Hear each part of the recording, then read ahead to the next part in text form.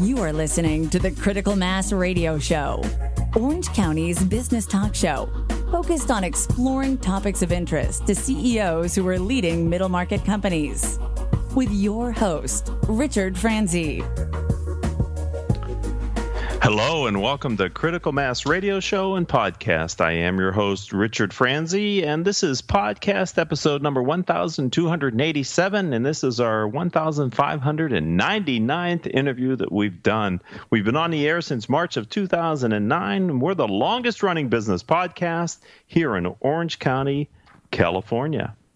Hailing from what is arguably the most fashionable city in the world, cosmetics guru Mana Kadar was born in Paris, France, surrounded by the very best that fashion and beauty has to offer.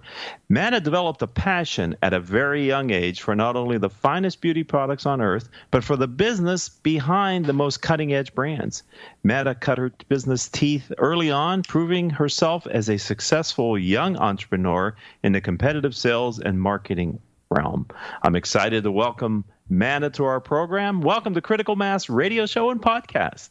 Hi, Richard. Congratulations on all your success. I'm so proud to be a guest on your show again. It's awesome to have you back, and I know a lot has happened since the last time we had you on the show. Why don't you tell our audience a little bit about you and your firm, Mana? Sure. So my name is Mana Kadar. I'm the founder of Mana Kadar Beauty. We are a house of brands, different beauty brands, ranging from 2 cosmetics lines, a men's line, a maternity line, a pet line, and I think I have that covered. 6 lines total. Got to count now. So many, you've grown so much. Yeah, Bath and Body is what I was missing. So let's go back to the beginning. In the intro, I kind of read about your earliest days, but tell our audience, as an entrepreneur, what is it about this industry, the beauty industry, that really caused you to kind of get your entrepreneurial spirits going and start your firm? Yeah, so, I come from a very traditional Asian family. So my mother really was against me wearing makeup. She's very into academics, very not into cosmetics. So it just really, fascinated me, this whole product situation where it can totally transform someone's face. And so, my mother was here as an immigrant, and seeing how, Asian women would, try to look more Caucasian, and seeing how that could happen. And then as I got a little bit older, just really understanding what it can do for a person, not only just physically, but how it could also make you feel transformative at the same time. So you were on our show in 2013. So, boy, I think it was the beginning of the year. So we're like 7 years out from when you were on the program last. You talked about how you've grown the company into different areas. What has been your guiding principle for how you grow your brand, in these different sectors of the beauty industry? Yeah, so I think, wow, I can't believe it's been that long. We lead with what I call affordable luxury. When I first started the initial brand, Mana Kadar Beauty, that brand was poised as a prestige line of cosmetics. What prestige means is, this is the brand you would find in stores like, Neiman Marcus, Nordstrom, so more high-end type of product. But what I really found was that, many women and men out there were looking for products that made them look good and feel good, but at a more affordable price. Everyone can afford these, higher price points for products. So I really set out to embark on making products that were functional, that were very performance-based, but also very beautiful. So what you'll find in my products is, everything has this gorgeous, gorgeous packaging, but can still maintain the integrity of a really high-quality product. And what brought you into diversifying into men? And did I hear you say pets? Did you say that? Yeah, pets. Yep. You got. I'm curious as all get out. So let's start with men, and then let's move into the pet space. Once I found that the affordable luxury way was really what was able to get us get our foot in the door, no pun intended, to many, many different retailers. They saw the success of the brand, and, they said, okay, well, we're noticing a rise in the interest with men's products. Can you create the same kind of concept and make men's product look very elevated, but still offer it at a price point that's affordable? So I said, sure. So that's where Mason Man came into play. This was maybe 3 or 4 years ago. Nope, sorry, take that back. This is 3.5 years ago. I know that because Mason is the name of my son, and I named the brand after my son. So, it's a great line of products with multifunctional products. For example, there's a 3-in-1 shampoo, conditioner, and body wash. So really trying to streamline that process for men and make it really easy. And pets? Oh, and pets. Let's not forget the pets. So, what I figured we'd have something, a little something for everyone in our family, which includes pets. So we have a Labradoodle, and they're beautiful dogs, but they require a lot of maintenance for their hair. And so if you don't, brush their hair regularly or take them to get groomed regularly, then, the hair gets matted and, all of the wonderful things that dogs, come with from a grooming perspective and a maintenance perspective. So I wanted to create products that made that less stressful for employees and for pet owners, and more pleasant for the actual dog to experience. So we really found great products that would take care of the coat and have these great scents that really carry on beyond, just the day that you normally take a dog home from the groomers. We have refresher items. It's almost like Febreze for dogs, where you make sure your dog smells great all the time. And what's the brand name for that line? It's called Hope Dog, or Hot Dog, however you want to say it. So, and our dog Dougie the Doodle is our mascot for that brand.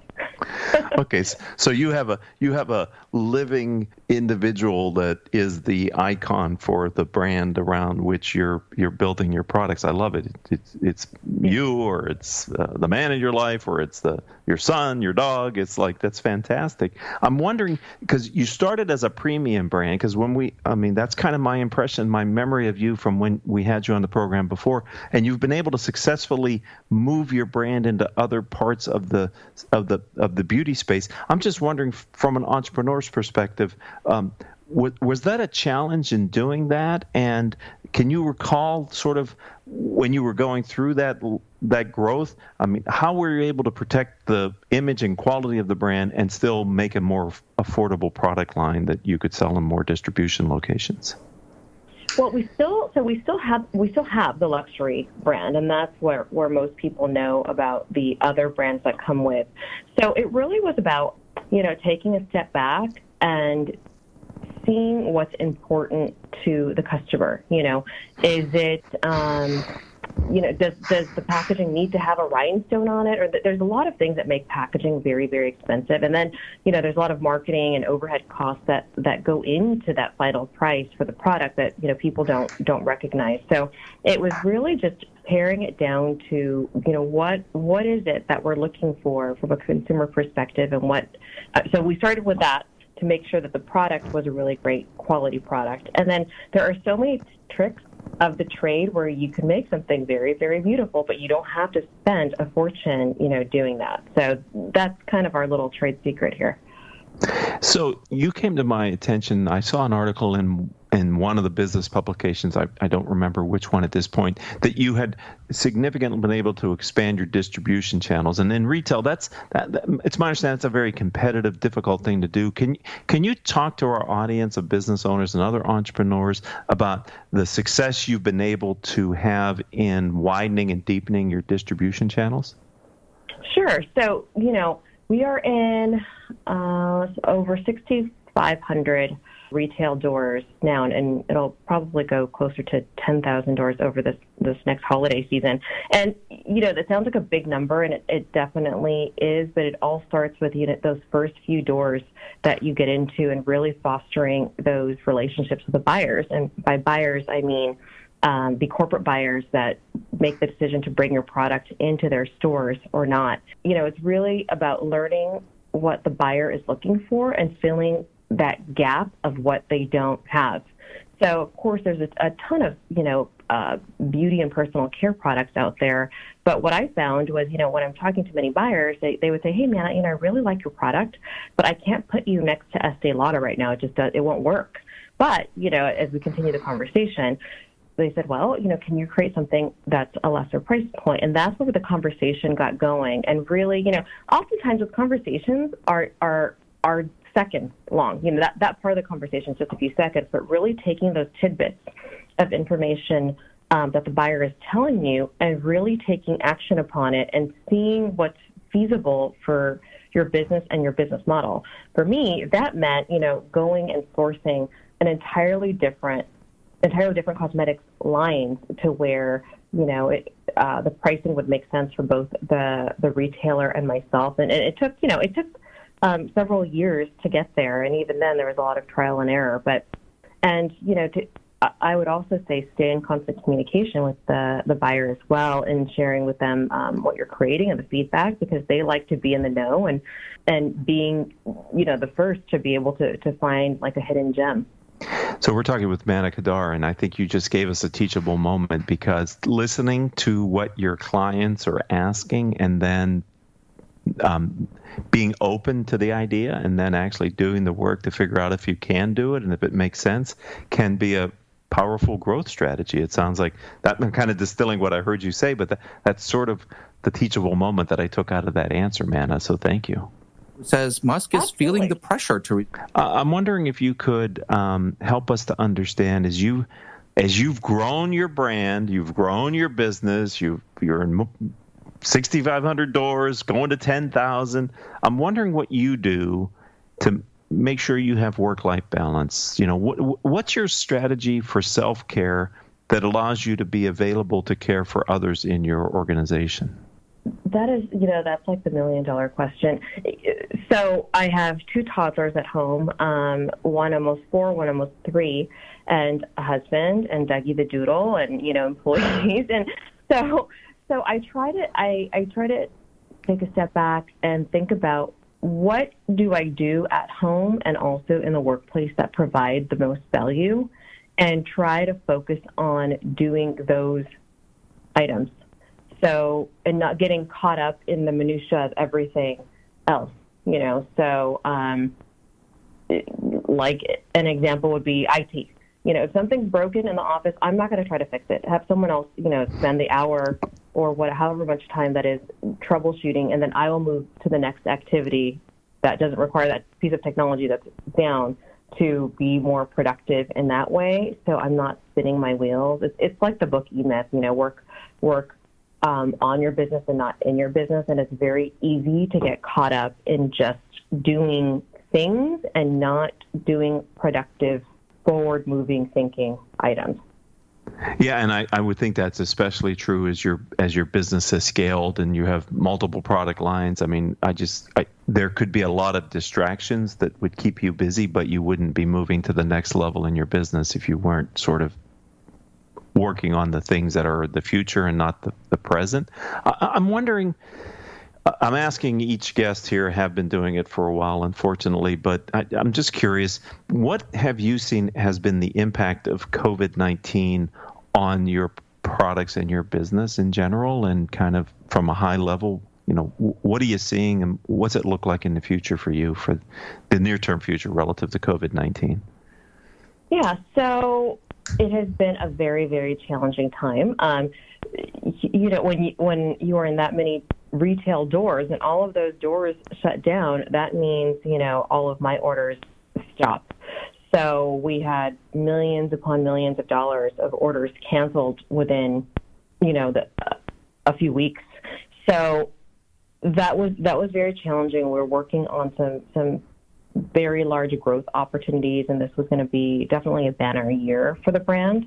That being said, I really wanted to take this into stride and look at the opportunities that are presented to us or will be presented to us, because, we can't do anything about the stores being closed. So what can we focus on? And the one area I would have to say that the business was not strong in was e-commerce. That is 100% my fault. I am not, as I mentioned with my tech example, I'm not the most technology savvy person. And so it was kind of this big behemoth thing that I didn't tackle because we were having so much success in this other area that was retail. So as a result of that, we now have the time to dedicate a lot of our resources into really building that up and, seeing what other opportunities out there lie for, our e-commerce space, not only just with our own website, but also with, partnering with other people's websites. And, Amazon is not fully optimized. And, you name it. There's so many things to do, with social media and pay-per-click. And I'm so much more educated on this than I was about 6 years and 6 weeks ago. And, I'm thankful for that opportunity to actually to pause and just to take a break because we were moving at such a fast pace that I'm not even wondering how we were getting through all of those days. So, and beyond that, we're innovating. We're creating some new products that will really resonate with this new normal that we have with different types of hygiene habits, different beauty routines, beauty habits. There's, a new wave of communication with, Zoom, lots more FaceTime. And so, all of those things are really driving some of the new product development that I have in the works right now. That's exciting because this is one of the reasons why I enjoy interviewing entrepreneurs so well is they're always looking for the opportunity that might be hidden in the challenge, but they're sort of always optimistic about what might happen. And I give you credit for looking for other pockets of opportunity because I do think this is going to have some type of a lasting change in people's behaviors on a bunch of different dimensions. And so that's great that you're looking at it, how it might impact you and your industry specifically. Okay, so it might not be 7 years before I have you back on the program the next time. It's probably more like 3 years. And I'm wondering, Mana, when you come back on in 3 years, what's your 3-year picture? What's going to be different for you and where are you taking your firm? I really want to focus a lot on people and getting the right talent on board, and bringing on a lot more people that have great skill sets in whatever it is that we have a need for, and also bringing those people in that, will help grow the company. There is so much opportunity out there, and some of it we just couldn't meet the demand for all of these products that people wanted. So, I want to surround myself with some really amazing people and continue to build out a wonderful team to execute and create all of these beautiful products that I hope to share with you in the next few years before I talk to you again. Okay, fair enough.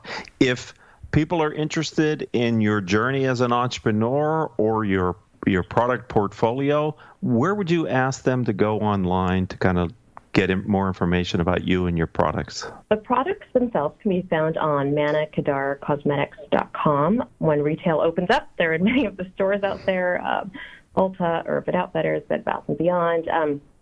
Social, you can find me on LinkedIn. Just type in my name, Manna Kadar, Kadar, and you type in all of those into all the socials, and you'll find me on LinkedIn, Twitter, Instagram, Facebook, all of that good stuff. Manna, it's always a pleasure to talk with you. I'm so happy to have this opportunity again to share with your experience. I look forward to having you back on the program. Nothing but continued goodness and success in your career and all that's going on for you. Thank you for giving a little bit of your time to my audience today. I truly do appreciate it. Thanks. Thanks, Rick. Talk soon. Take care. Bye-bye. I'd like to thank our engineer, Paul Roberts. He didn't seem to screw anything up today, although maybe a little bit there. I heard a little bit of something, but that's okay. Why live in the past? Let's only go forward. He survived it, and we survived it. This COVID-19 forcing us all into our remote studios can be a bit of a challenge. Without my producers, I couldn't do this show each week. The amazing Joan Park, wonderful Crystal Nunley, and the newest producer, Vanessa Holland, who's amazing as well. If you would like to connect with me, let's do it on LinkedIn. You can find me under Richard Franzi, spelled Franzi. Until the next show, I hope all of your business decisions move your company in a positive direction. You have been listening to Critical Mass Radio Show Business Talk Show. focused on exploring topics of interest to CEOs who are leading middle market companies. With your host, Richard Franzi.